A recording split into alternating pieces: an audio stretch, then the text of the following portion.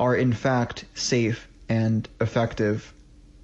Weather in Washington, D.C. right now is 91 degrees and partly cloudy. In New York City, 84 degrees and partly cloudy. For WPFW in Washington and WBAI in New York, I'm Chris Bangert-Drowns. Thanks for listening.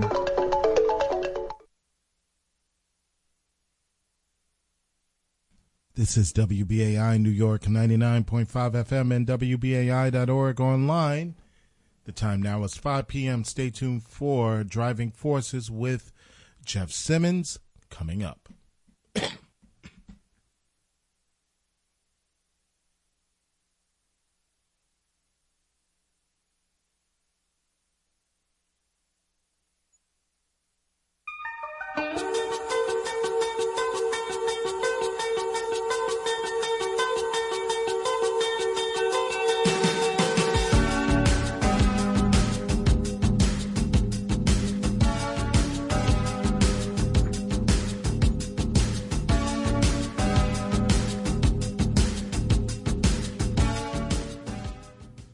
Welcome to Driving Forces. I'm your host, Jeff Simmons. Thank you for tuning in to WBAI today for the final episode before Labor Day weekend. I don't know about you, but I could really use a few days of just some peace and quiet.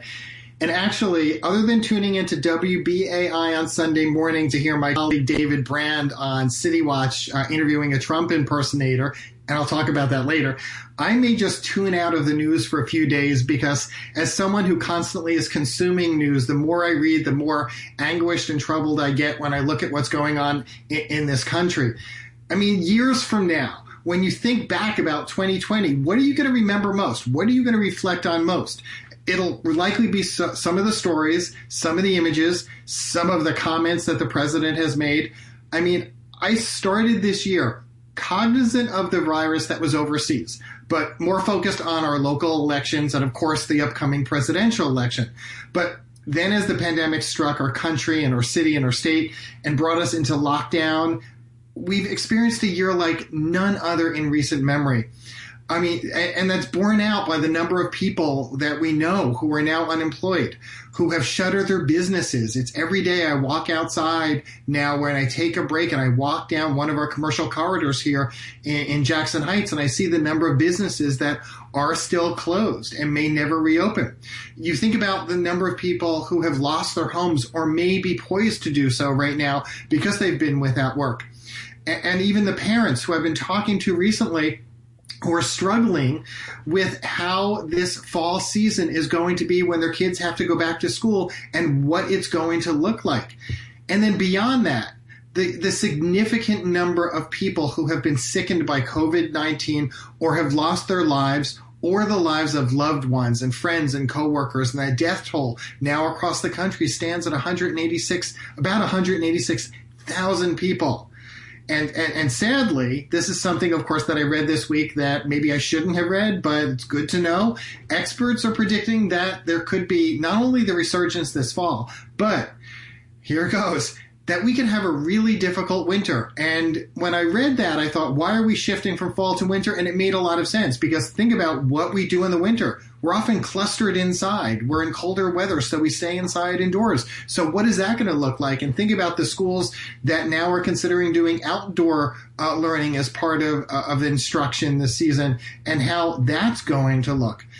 I mean, as one senior emergency official with the WHO in Europe said, and I think you Game of Thrones fans are going to recognize this phrase, winter is coming. I'm not a Game of Thrones fan, but even I knew what that was referring to. So sadly, and think about this, we're now just into the final third of 2020. And amidst the pandemic, we're also dealing with a constant flow of incidents that just illustrate the systemic racism that's in our society, particularly at the hands of law enforcement. I mean, I woke up this morning, and I'm sure many of you also saw the coverage about a man named Daniel Prude and what took place up in Rochester earlier this year, a few weeks prior, if I have it correct, a few weeks prior to what happened with George Floyd. A video has surfaced that has led to protests already in this March 23rd incident of an African-American naked man who had been restrained by police officers, and there's a number of questions involving that. So today, just to give you a little more news before we get to I get to the first guest, today Joe Biden met with Blake's family, and this was in an effort to bring about healing. But also, if you think about it, also, this is to counter President Trump's statements that Biden was somehow endorsing the chaos that has erupted in Kenosha in the wake of his shooting. Biden said earlier this week, on Monday, days ago, that, and I'm quoting him here, rioting is not protesting. Looting is not protesting. Trump visited 2 days ago before Biden went out there, but when he was planning to visit, the governor of Wisconsin and a number of other local leaders also warned him not to come to the area, saying that his presence is only going to hinder the healing that's needed at this time. And that one of those visions that I also have that's stuck in my mind was just of, Trump walking through a lot of that rubble afterwards, but also thinking about when people are saying, don't come here at this time, don't come here at this time, you're not welcome, essentially, because you're just going to inflame tensions. Well, we have a president who doesn't really listen to that often. So I want to also point to, I'm going to bring up during the show a Quinnipiac poll. There's been a few Quinnipiac polls that have come out so far this week. And in that poll, it looked in part at racism and what people perceive about our country at this time. And in that poll, this just came out yesterday, 3/4 of likely voters agreed on one thing, that racism is a problem in the United States. Overall, 75%, 3/4 said it's a big problem, and 1/4, interestingly, said it is not a big problem. And it was broken down by party as well. So what's interesting is that Democrats said that, and 97% that it's a big problem. Independents, if you're independent, this is interesting. 72% said it is a big problem, but 1/4, 25% said it's not. And Republicans, think about it for a second, what you think that their responses were. They were split. About 51% said it's a big problem. 45%, close to that, said racism is not a problem in our country. So I'm just going to double check one thing for Reggie in the studios, trying to get our first guest here, just making sure that that is the right number for our guest. Yes, that's the number that I have, Reggie. I appreciate you trying. And let me just, as we're doing this, I'm just going to do a quick little pitch while I look and double check a phone number right now. If you are, hold on, just double checking. Great. If you are a WBAI listener, I do want to thank you if you've been tuning in to WBAI, whether it's just for this show or if it is, if you're a longtime listener or even a new listener, because, we've encountered some bumps in the road over the years, and including last year when we were in our fundraising drive. And unfortunately, we were off the air for about a month, and that kind of set us back when we were trying to, raise a significant amount of money to be able to stay on the air. So I do bring this up in almost every one of my shows because I think it's important that you know that we've been around for 60 years, and we want to be around for another 60 years to be able to provide you with non-commercial, non-corporate radio. And to do that, we need your support. And so that's why it's also been incredibly important that you show your support, and there are multiple ways you could easily do that. And one of the ways would be to call us, just to call us, and you can become a BAI buddy this way as well. You can call us and donate.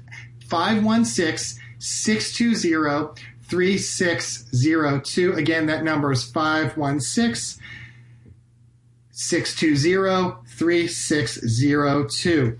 I'm just trying to look for a number for my colleague here, and let's just see. And just double checking we have the right phone number, which looks like it is the right phone number. And I believe we have the first guest. Good. So I'm really incredibly happy to have Randi Weingarten on today because, as you probably are aware, there have been a number of concerns raised about the reopening of schools. But it's not just here in New York City, it's across the country. And there are a number of legal challenges that are out there across the country right now. If you've not heard of Randi Weingarten, I'd be surprised because I've known her for it seems like decades now. She is the president of the American Federation of Teachers, and that union represents 1.7 million teachers, paras, school-related personnel, and other members across the country. And previously, and this is where I met her when she was the attorney for the United Federation of Teachers, and then she went on to serve 12 years as president of the United Federation of Teachers here in New York City. And that union has been at the fore of challenging Mayor de Blasio's plan to reopen the schools, which then led their threat of a potential strike, which then led to him delaying the reopening of schools. So it is a pleasure now to have Randi Weingarten here on WBAI. Welcome. Thank you, Jeff. I know we actually knew each other when we were both younger. Yeah, much younger. Pre-COVID, I do want to start off because I should acknowledge the fact that this week it was announced that you were just reelected to a 7th term as the AFT's president. In your statement, you said, "This is a moment without precedent as the country faces a pandemic, an economic crisis, and a long overdue reckoning with racism." What does it mean to you to continue to lead the AFT at this time? Well, I think we are. Look, we're in a moment of that probably has no precedent other than World War II and the Civil War, in that you have 3 crises, immediate crises in the United States, all made worse by a 4th crisis, which is the crisis of democracy, all made worse by the current president, who, just every single day does more and more and more to try to make this country into a kleptocracy, oligarchy, or autocracy, whichever word you wish. Remember, I'm a social studies teacher, so whichever word you wish to use. And look what he just did yesterday about New York. Now, New York and Washington were the initial epicenters of COVID, and both cities and states had to do a whole lot without any federal leadership to try to tame this very, very destructive virus. But because Trump cannot win on his record, he is trying to descend the country into chaos and trying to create an image of cities like D.C. and New York and Portland and Seattle, cities that have that really believe, whatever you want to say about a Mayor de Blasio or beforehand Mayor Bloomberg, these are cities where mayors have actually believed in peaceful protest and have, I wouldn't say the same about Giuliani, but they're cities just like in Portland, just like in Seattle, just like in D.C., that have actually, yes, we have real issues sometimes in terms of violence and in terms of policing issues, but they have a long history of using the public square for protest. And you see what Trump has done, because every day that we're talking about something other than coronavirus, Trump believes is a good day for him, as opposed to a president who would be rolling up his or her sleeves to try to solve the worst health crisis that America has had in a century. And that's part of the reason why it's been so difficult all across America to reopen schools or to actually think about what should happening in reopening schools, because there's been no federal guidance, there's been no federal plan, and there's been no federal resources. And how the heck, I didn't curse, how the heck do you deal with a national pandemic of national consequences where the pandemic doesn't know, oh, this is the border between Pennsylvania and New York, or this is a Republican, or this is a Democrat. A virus doesn't know the difference between that. A virus attacks everyone, but everyone has not been attacked equally, because you've seen the huge inequity. So it's so leading in this moment of time means, and this is why I'm very honored that that I got the vote that I got. You have to be trusted. People have to feel like you have their back, because no one really has, nobody has a magic wand. Nobody can say, okay, this is what's going to happen tomorrow and this is what we should do.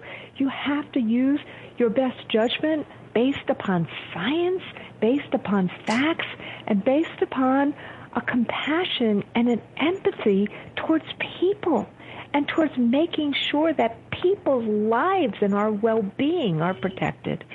So I'm going to try to do the best I can under the circumstances.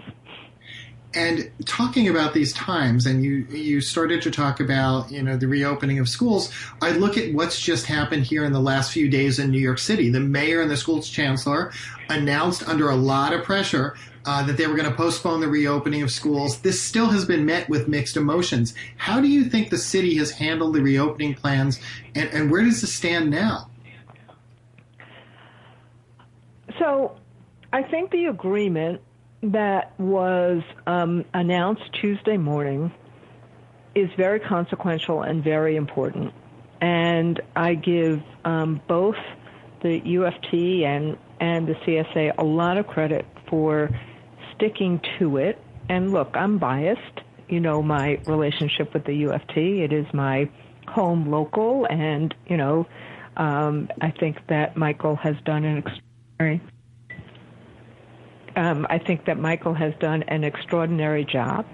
But what he was trying to do here is something that LA is now trying to do as well, which is how do you make sure when 40% of spread of COVID is asymptomatic, how do you make sure you monitor, you see what's going on before an outbreak becomes a surge?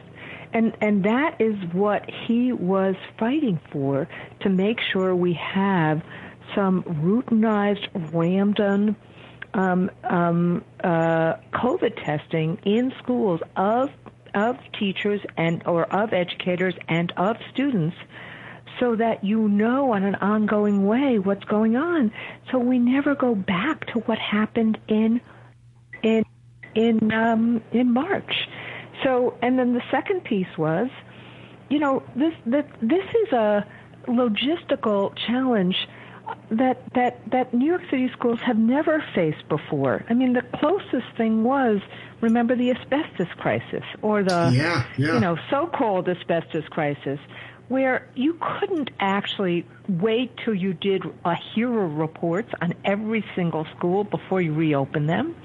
So you have to try to have on a local level the safeguards intact before you can have the reopening of in-person learning.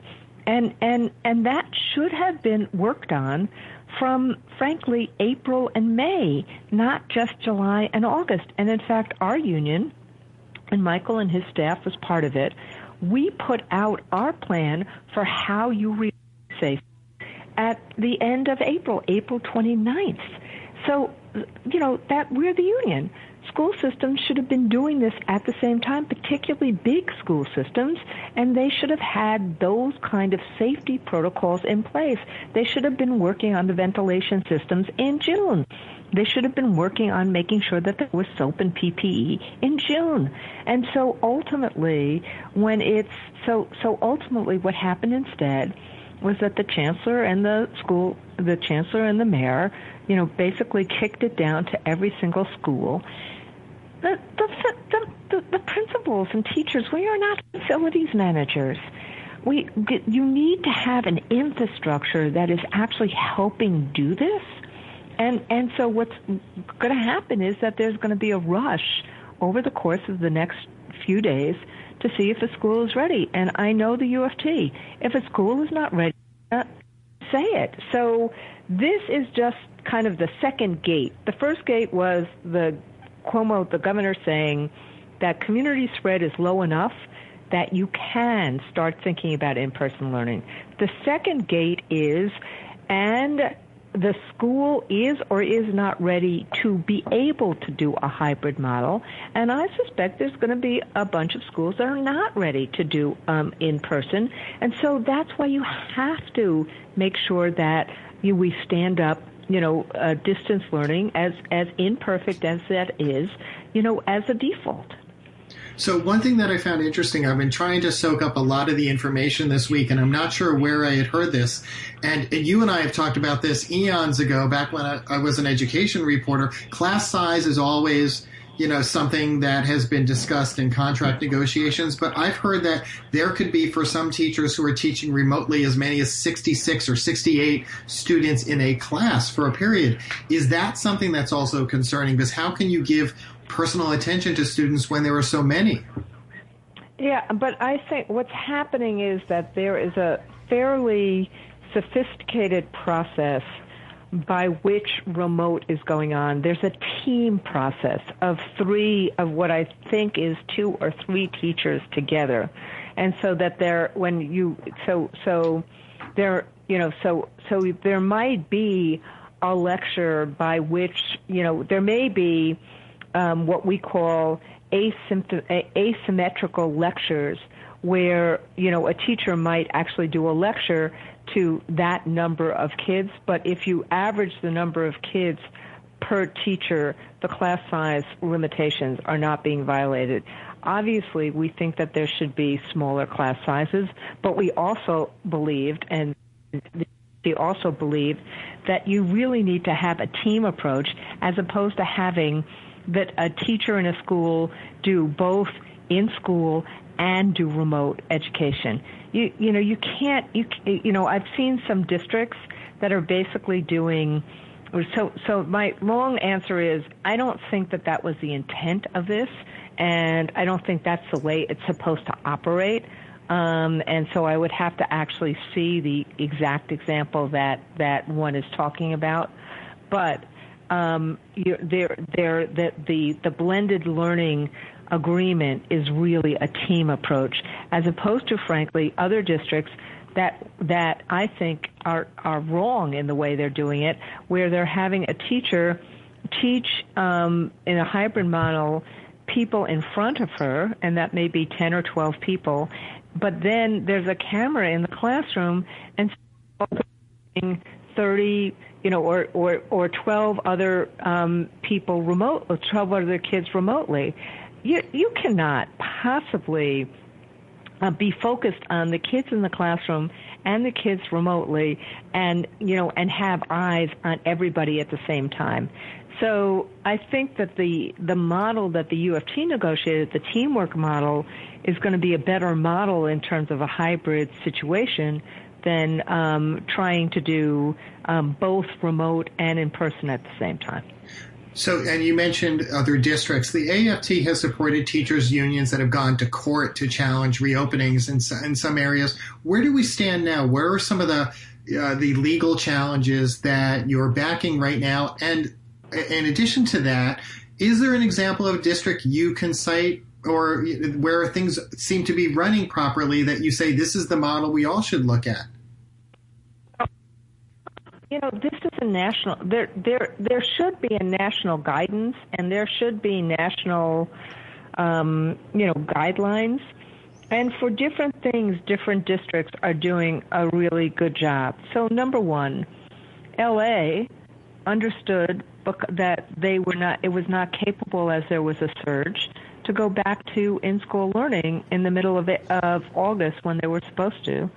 And so the current superintendent, who they had a terrible fight with, during the strike, and the new union leader got to an agreement very early about doing remote, and they got to a really great agreement about remote education. And I think that is.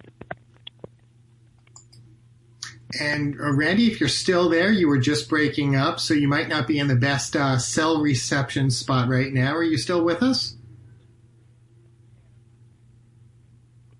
Okay, we might have lost Randi Weingarten, so Reggie's going to try her again to see if we can get her on the phone. Okay, Reggie's just going to try her again. As we're getting her back on the phone, I just want to mention a report that came out yesterday that touches on this topic. One of the places I used to go to as a reporter all the time was called the Independent Budget Office here in the city. They just put out a report yesterday, and it's highlighting a number of these things that Randy was just talking about here on WBAI. Their report showed that 90% of public schools have enough space for students to socially distance, provided gyms, cafeterias, and auditoriums can be used as alternative classrooms. So you start to think of those spaces being used as we get into colder weather as well, and how, and then how that's going to kind of change the face of what type of instruction or other activities can happen in the schools. Also, they found that over 70% of schools could accommodate their full enrollment under an alternative scheduling model while just using their regular classrooms. And if schools used their labs and other specialty rooms as regular classrooms, over 90% of them could accommodate all their students using one of the scheduling models. One other statistic, when auditoriums, gyms, cafeterias, and other spaces were included for potential classroom use, about 12% of the schools could accommodate their full enrollment on a daily basis, although using those non-traditional spaces for general instruction would likely be challenging, as they pointed out. Reggie, any progress by chance?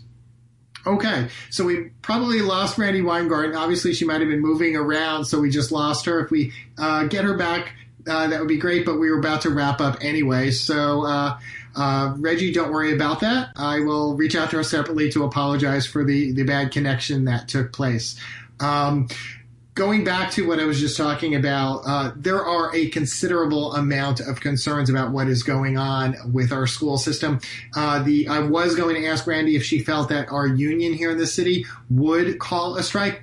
Is that still an inevitability? I mean, this whole decision to postpone the start of school, pushing it back to the 21st for in-person instruction, this would be the first time since 1975, and it is illegal to strike under the Taylor law. So it would be interesting to see if that is going to happen. And again, this took place after weeks of nonstop pressure from parents, from advocates, educators, and others to slow down the reopening of buildings. But then it was brought to the negotiating table when the UFT threatened to strike, because that was at the risk of substantial legal and financial penalties, given that public sector employee strikes are not legal in New York. And the mayor's announcement took place on Tuesday about in-person learning being bumped to the 21st, which is 11 days after the mayor's original date.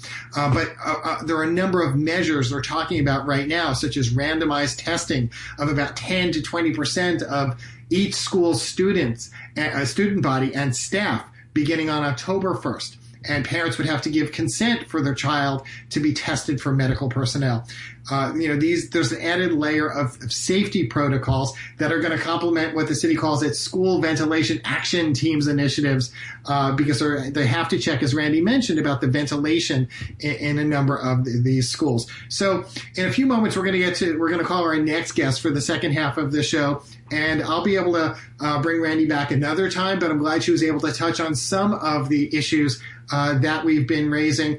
And we will get to Nili Rozek in about 5 minutes, because I did want to use this time wisely and come back to what I was talking about before when we got Randy on, which was why it's important for you to support WBAI. I gave you the phone number. If you can make that contribution during the show and in the name of this show, that number is 516-620-3602. But I didn't get a chance to give you the website that you can go to, which makes it just very simple for you as well. So you can donate, honestly, any amount. And remember, we're all volunteers. The majority of us are volunteers who are hosting the shows. We are giving, our blood, sweat, and tears to this station, and we want to provide you with incisive interviews and a variety of interviews and a diversity of guests. So if you can show your support, go online to give to WBAI.org. That's give to, the number 2, WBAI.org. So I didn't get to talk about this, but and I think I've told you guys before, if you listen to me, that I tend to rip out a ton of newspaper articles constantly to have ready for the show in case, and eventually when we have call-ins again, I'm going to love this. But just to talk about some of the other things that's been in the news. And one of the biggest issues that have been going on has been this, here in the city, has been the rise in crime. And how this has become a campaign issue. I mean, think about what Donald Trump was saying about now, how he might pull certain federal funding from New York City, and then our governor last night, Governor Cuomo, had a really strong response with him, basically saying, warning him he shouldn't really come to New York City because he's not going to get a good reception. And I'm saying that a lot more diplomatically than him. But you look at the numbers, and what's interesting, and this has been pointed out, Bob Hart, our guest on the show last week, brought this up a day or two ago in talking about the crime levels right now and how they were much worse during the period when Giuliani was mayor. But we have still seen a significant increase from 2019 to 2020. And, this week, the NYPD released figures that are incredibly disturbing because you are seeing these headlines every single day now in the paper. And yes, the media does push that. The media does see a good story. I was a journalist for 17, 18 years at newspapers, and I always knew the phrase, if it bleeds, it leads. I just read a book on that, and it talks about that. The city has had 791 shootings since May of this year. That is roughly a 140% increase over the same period last year. Now, during this time, from May to August, there have been 180 murders in our city.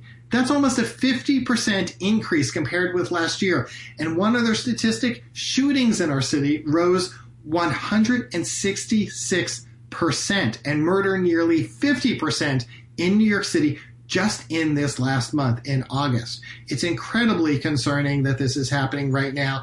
And, and it's sad that our president is using this as a kind of a campaign, in a way, a campaign threat, saying, I'm your law and order guy, I'm going to cut federal funding, It's just astounding at this time. So you've been listening to Driving Forces on WBAI 99.5 FM, streaming live at WBAI.org.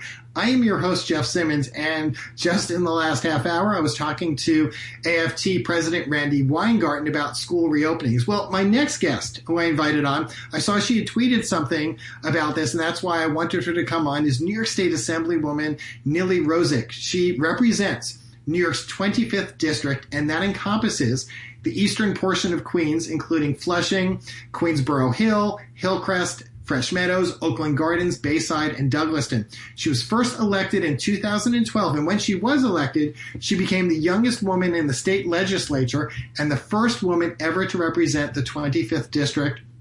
And she currently chairs the Assembly's Office on State-Federal Relations. She serves on a number of committees as well. And I want to point out one measure that she had authored, and then we're going to talk about another one during the interview. But she authored a new law that would ease work schedules for state employees and expand current flexible workplace practices. And this other piece of legislation we'll talk about during her interview is about protecting victims of domestic violence. Nili Rozic, welcome to WBAI. Thanks for having me, Jeff. Pleasure to be here.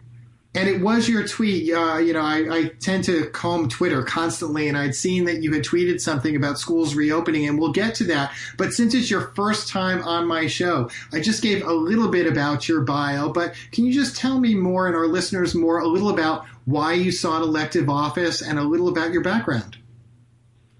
Sure. So as you mentioned, I represent parts of Eastern Queens in the state assembly. I ran for office in 2012 against the machine before it was popular. And really, it was because I was driven to public service at an early age. I was always taught to repair the world and help others. And particularly in high school, I went to a Queens high school that taught students to leave their city greater than they found it. And that is sort of a motto and something that I've kept in the back of my mind for a very long time. When the opportunity presented itself, I said I had to go for it. I'd worked in the assembly for many years up until that point, and just felt really strongly about the need to represent the community that I grew up in. And now 7 years later, it's even more meaningful to keep representing that community and helping constituents through COVID and this crazy pandemic, but also on everyday issues that they come across. So you chair, I mentioned that you chair the State Federal Relations Committee. Can you talk a little about what this committee does and what its work has involved this year? I would imagine that in fostering good relations between our state and the federal government might have its challenges. It certainly does, and it's more relevant now than ever before. It was a committee that was created some years ago, but really dormant. And to be honest, the 2016 election breathed new life into it. I've chaired the Office of State and Federal Relations for around a year now. And a lot of the work that we do is not just communicating with our federal congressional delegation, but also getting my colleagues in the state legislature on board as well, sending letters, advocating for their communities in Washington, D.C., and making sure there's a clear line of communication between what happens in Albany and what happens in Washington, D.C., and how we can support each other, but also, work to uplift our communities. We've had hearings on the impact of COVID on small businesses and the impact that PPP loans from the stimulus packages have had on our communities. We've written multiple letters to the congressional delegation asking for support and kind of tweaks to the stimulus packages that have come out based on the feedback that we got. We've written to the New York congressional delegation asking for federal funding on child care to help offset the added burden of child care. And also we've led the state legislature's opposition to what is now canceled, but the policy that the Trump administration was pushing to deport international students if their classes were remote. So we're keeping busy. It's certainly been a time where, we need the federal government and their stimulus. A lot of our municipalities across the state are in desperate need, and we're going to keep advocating and telling New York stories in Washington, D.C. And I'm glad you mentioned that about childcare, because you just had a really good column with Justin Brannan, another guest that we've had here on WBAI's Driving Forces, Councilman Brannan. You wrote about the nation's childcare crisis and how the pandemic exposed wide disparities between those who have more opportunity and those who don't. Can you talk a little about how we reimagine a new way forward? What would this look like? Yeah, so this is something that I've talked to Councilman Brannan about, and he has certainly been a leader on this for quite some time. The bottom line is that even for families who can safely work from home, having access to safe and affordable childcare really makes the world of a difference. We're all trying to balance the responsibilities that we have between work and life, and adapt to the new way of living under a pandemic. So, a lot of people say that the pandemic just exposed problems that we've already had, and quite frankly, childcare was a big gap that we need to fill. Even during the 7 different hearings that we had on small businesses and the impact of the PPP on our economy, childcare was always something that was mentioned. It was always foundational to all of the other issues, because if we can't provide universal childcare, then we can't fully get the economy back in shape. We can't get people back to their jobs.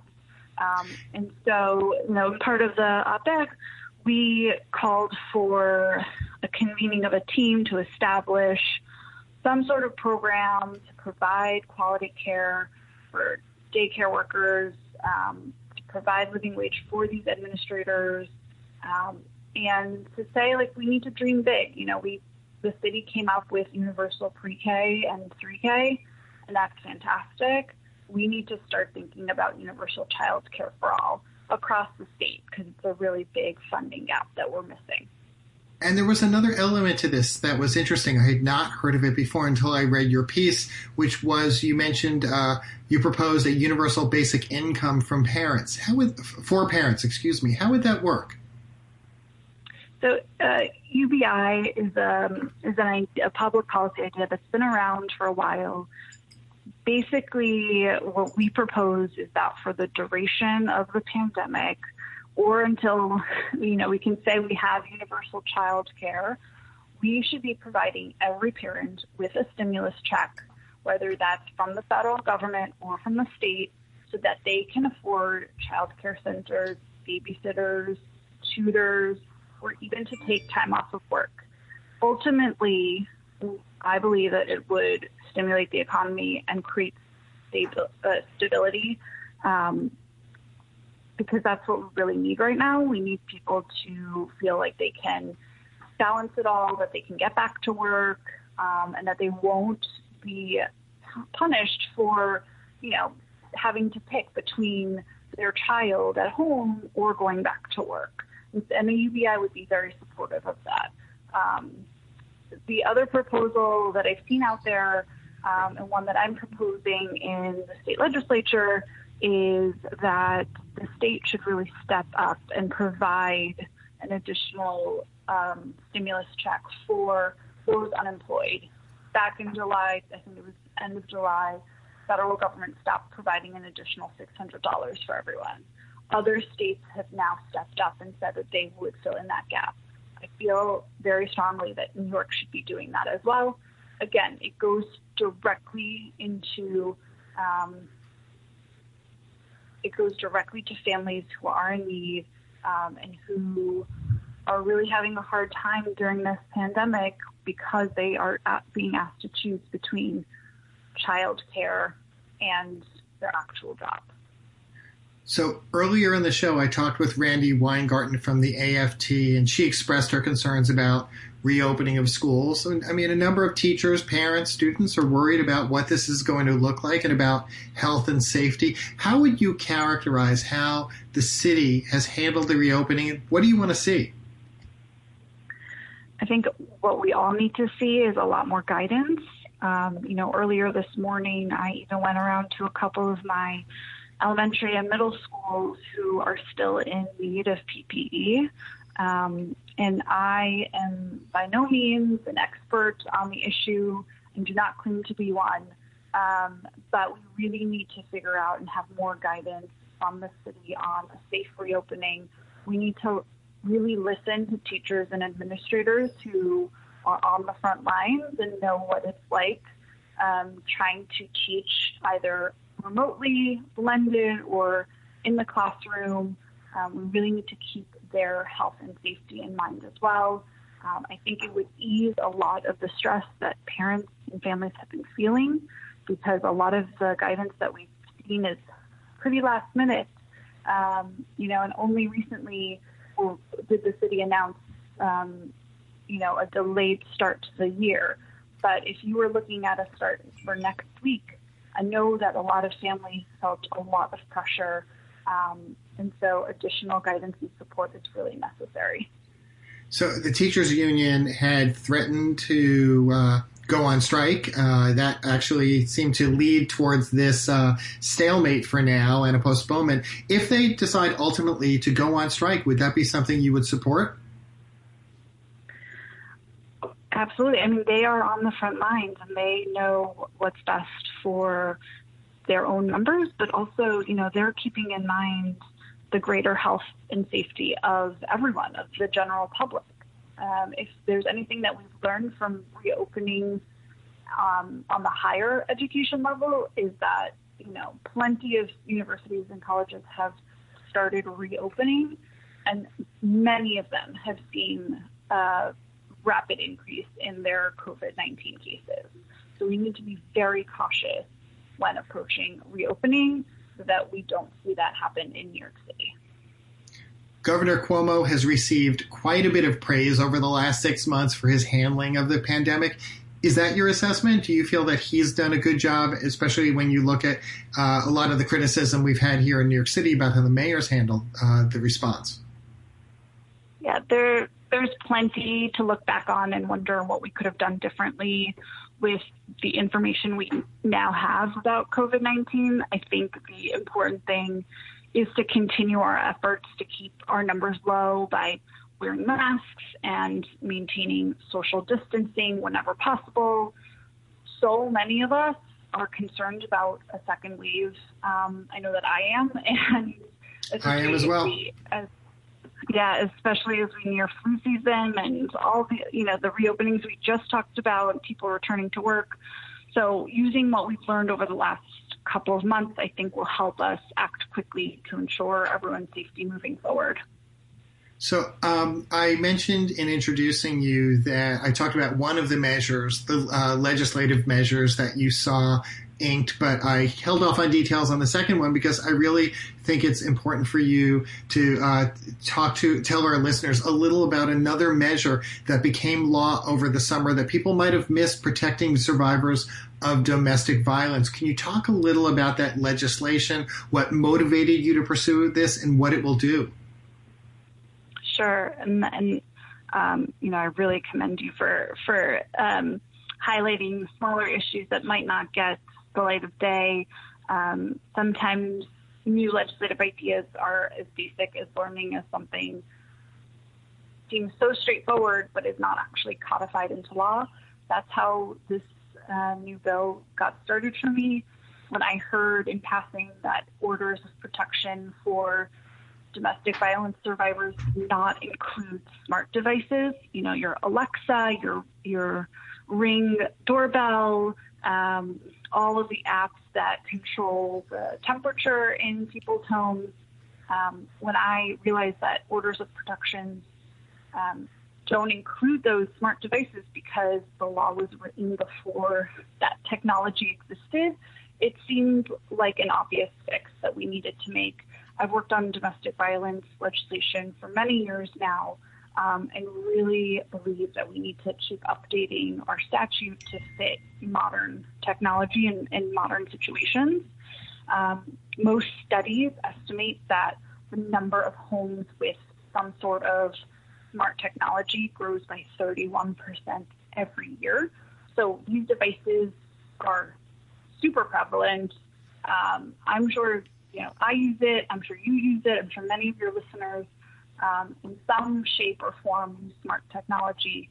So what this bill does, this new law, it allows judges to issue protective orders that bar abusive partners from using these webcams, home security systems, anything that's internet connected to either spy on their victims or harass them. Can you imagine the summer being trapped in an apartment in 100-degree weather and, you know, your former spouse or abuser was constantly turning on and off the air or turning on and off the lights? That is just something that we cannot tolerate. So I'm really proud of that bill that I sponsored with Senator Bailey. I'm continuing to focus on a lot of those same issues. expanding domestic violence protections, and there are so many other issues that deal with technology, including online notarization, strengthening our election laws.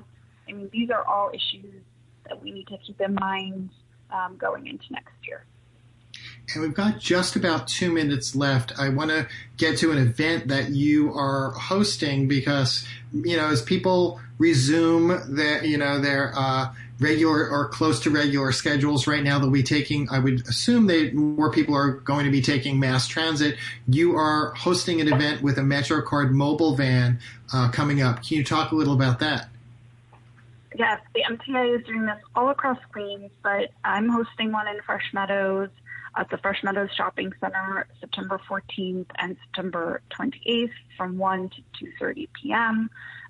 Essentially, I live in a district and represent a district that doesn't include subways or train stations. Believe it or not, that exists in New York City. So we are wholly dependent on our buses. And one of the things that people can do at the mobile van is buy MTA MetroCards so that they can get in and out of the city, in and around the town.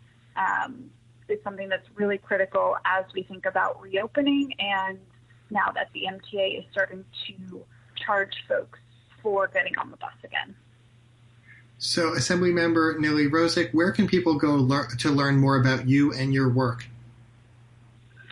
I'm on Twitter at Nili, or if you just Google Nili Rozic, I'm sure my Assembly website will pop up. I'm also on Facebook. We try to post regularly and also send out an email blast every other week to keep constituents and the public at large informed about what's going on in their city and state. Assemblymember, thank you so much for joining me here today on WBAI. Thanks, Jeff. So we've got just a few minutes left, and I want to try to give you, for our listeners, a little good news. So much we're talking about troubles in the world. Actually, before I get to the good news, I should give you some breaking news that just popped up from an NBC alert.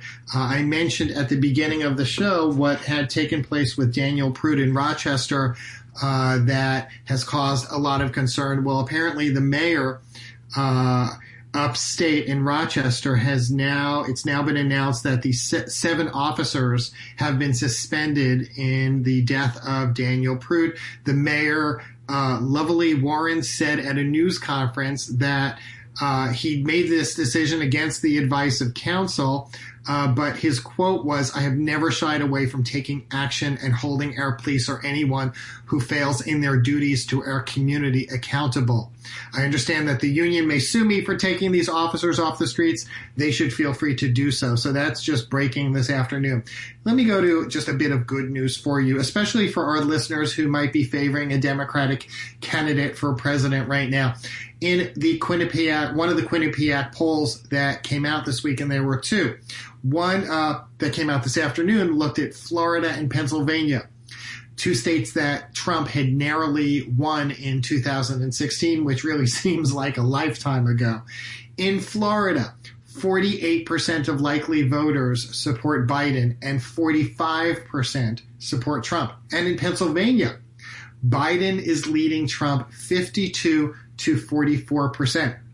In the other poll, one fact I want to mention to you, President Trump received a negative job approval rating with 43% of likely voters approving of the job that he's doing and 54% disapproving of the job that President Trump is doing.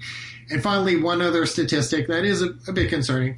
Likely voters say 58 to 38% that the country is worse off than it was in 2016, the year of that last surprising presidential election. And of course, if you break down those numbers, you see that largely Republicans, 84%, are saying that the country is better off. But flip that around, Democrats, 95% say that the country is worse off. And independents, 60% say that the country is worse off.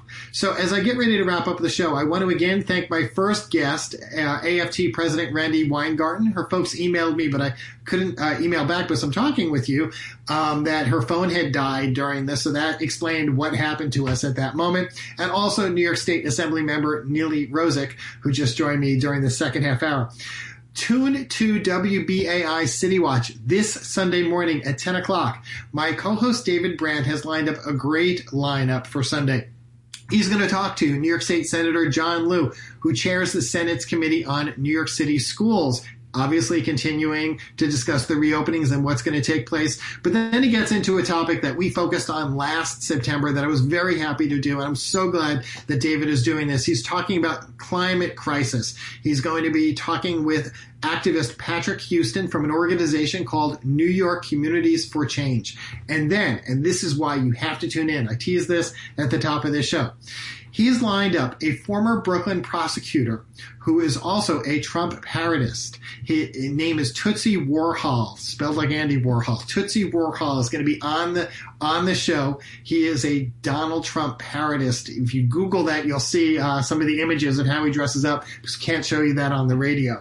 Again, I want to thank you for tuning in to Driving Forces today. If you missed any part of the show, it'll be up on our website in just a little while at WBAI.org. Again, I want to thank Reggie Johnson for making it all happen today. Have a great evening and stay tuned for the news with Paul DiRienzo.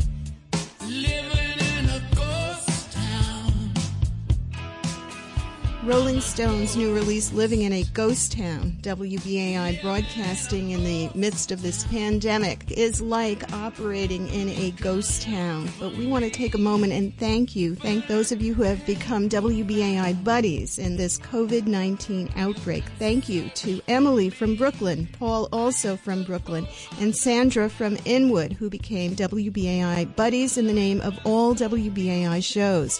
And so did Maurizio from Yorktown Heights and Lauren from Sayville. Thanks to Alan from New Jersey, who became a buddy in the name of Lopate at Large. Allison from Amerenik is a buddy in the name of Green Street. And John is now a WBAI buddy in the name of Guns and Butter. Thank you for listening to WBAI, for becoming WBAI buddies. And please, if you would like to become a buddy, it's really easy. Just go to give2wbai.org, become a sustaining member, help keep WBAI afloat during this pandemic. If you listen to programs here on WBAI, then please consider supporting WBAI. Become a monthly sustaining member for $10 or more a month, whatever you can afford. Thank you so much. WBAI can't do it without you because we're listener-sponsored. We're non-corporate, non-commercial, and we depend on listeners like you going to the phone, taking the initiative, going to the phone, calling 516-620-3602, 516-620-3602. Say you want to become a WBAI buddy, a sustaining member, in the name of your favorite show or in the name of all WBAI programs. It may seem like a ghost town, but in reality, WBAI is broadcasting, you're listening, and we're a community radio station coming together at 99.5 FM, streaming at WBAI.org.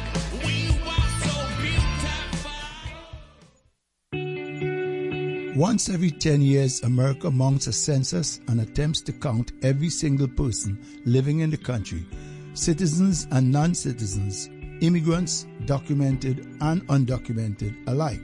This is an extremely difficult goal, even under ideal circumstances, and even as the actions of the current U.S. government has created fear and uncertainty that all but ensures that many immigrants will stay in the shadows, too terrified to risk contact with any governmental official, census takers included. However, by law, namely Title 13 of the U.S. Code, the Census Bureau cannot release any information about you, your business, or your immigration status to law enforcement. So step out of the shadows, stand up and be counted. This is a public service of WBAI Community Outreach.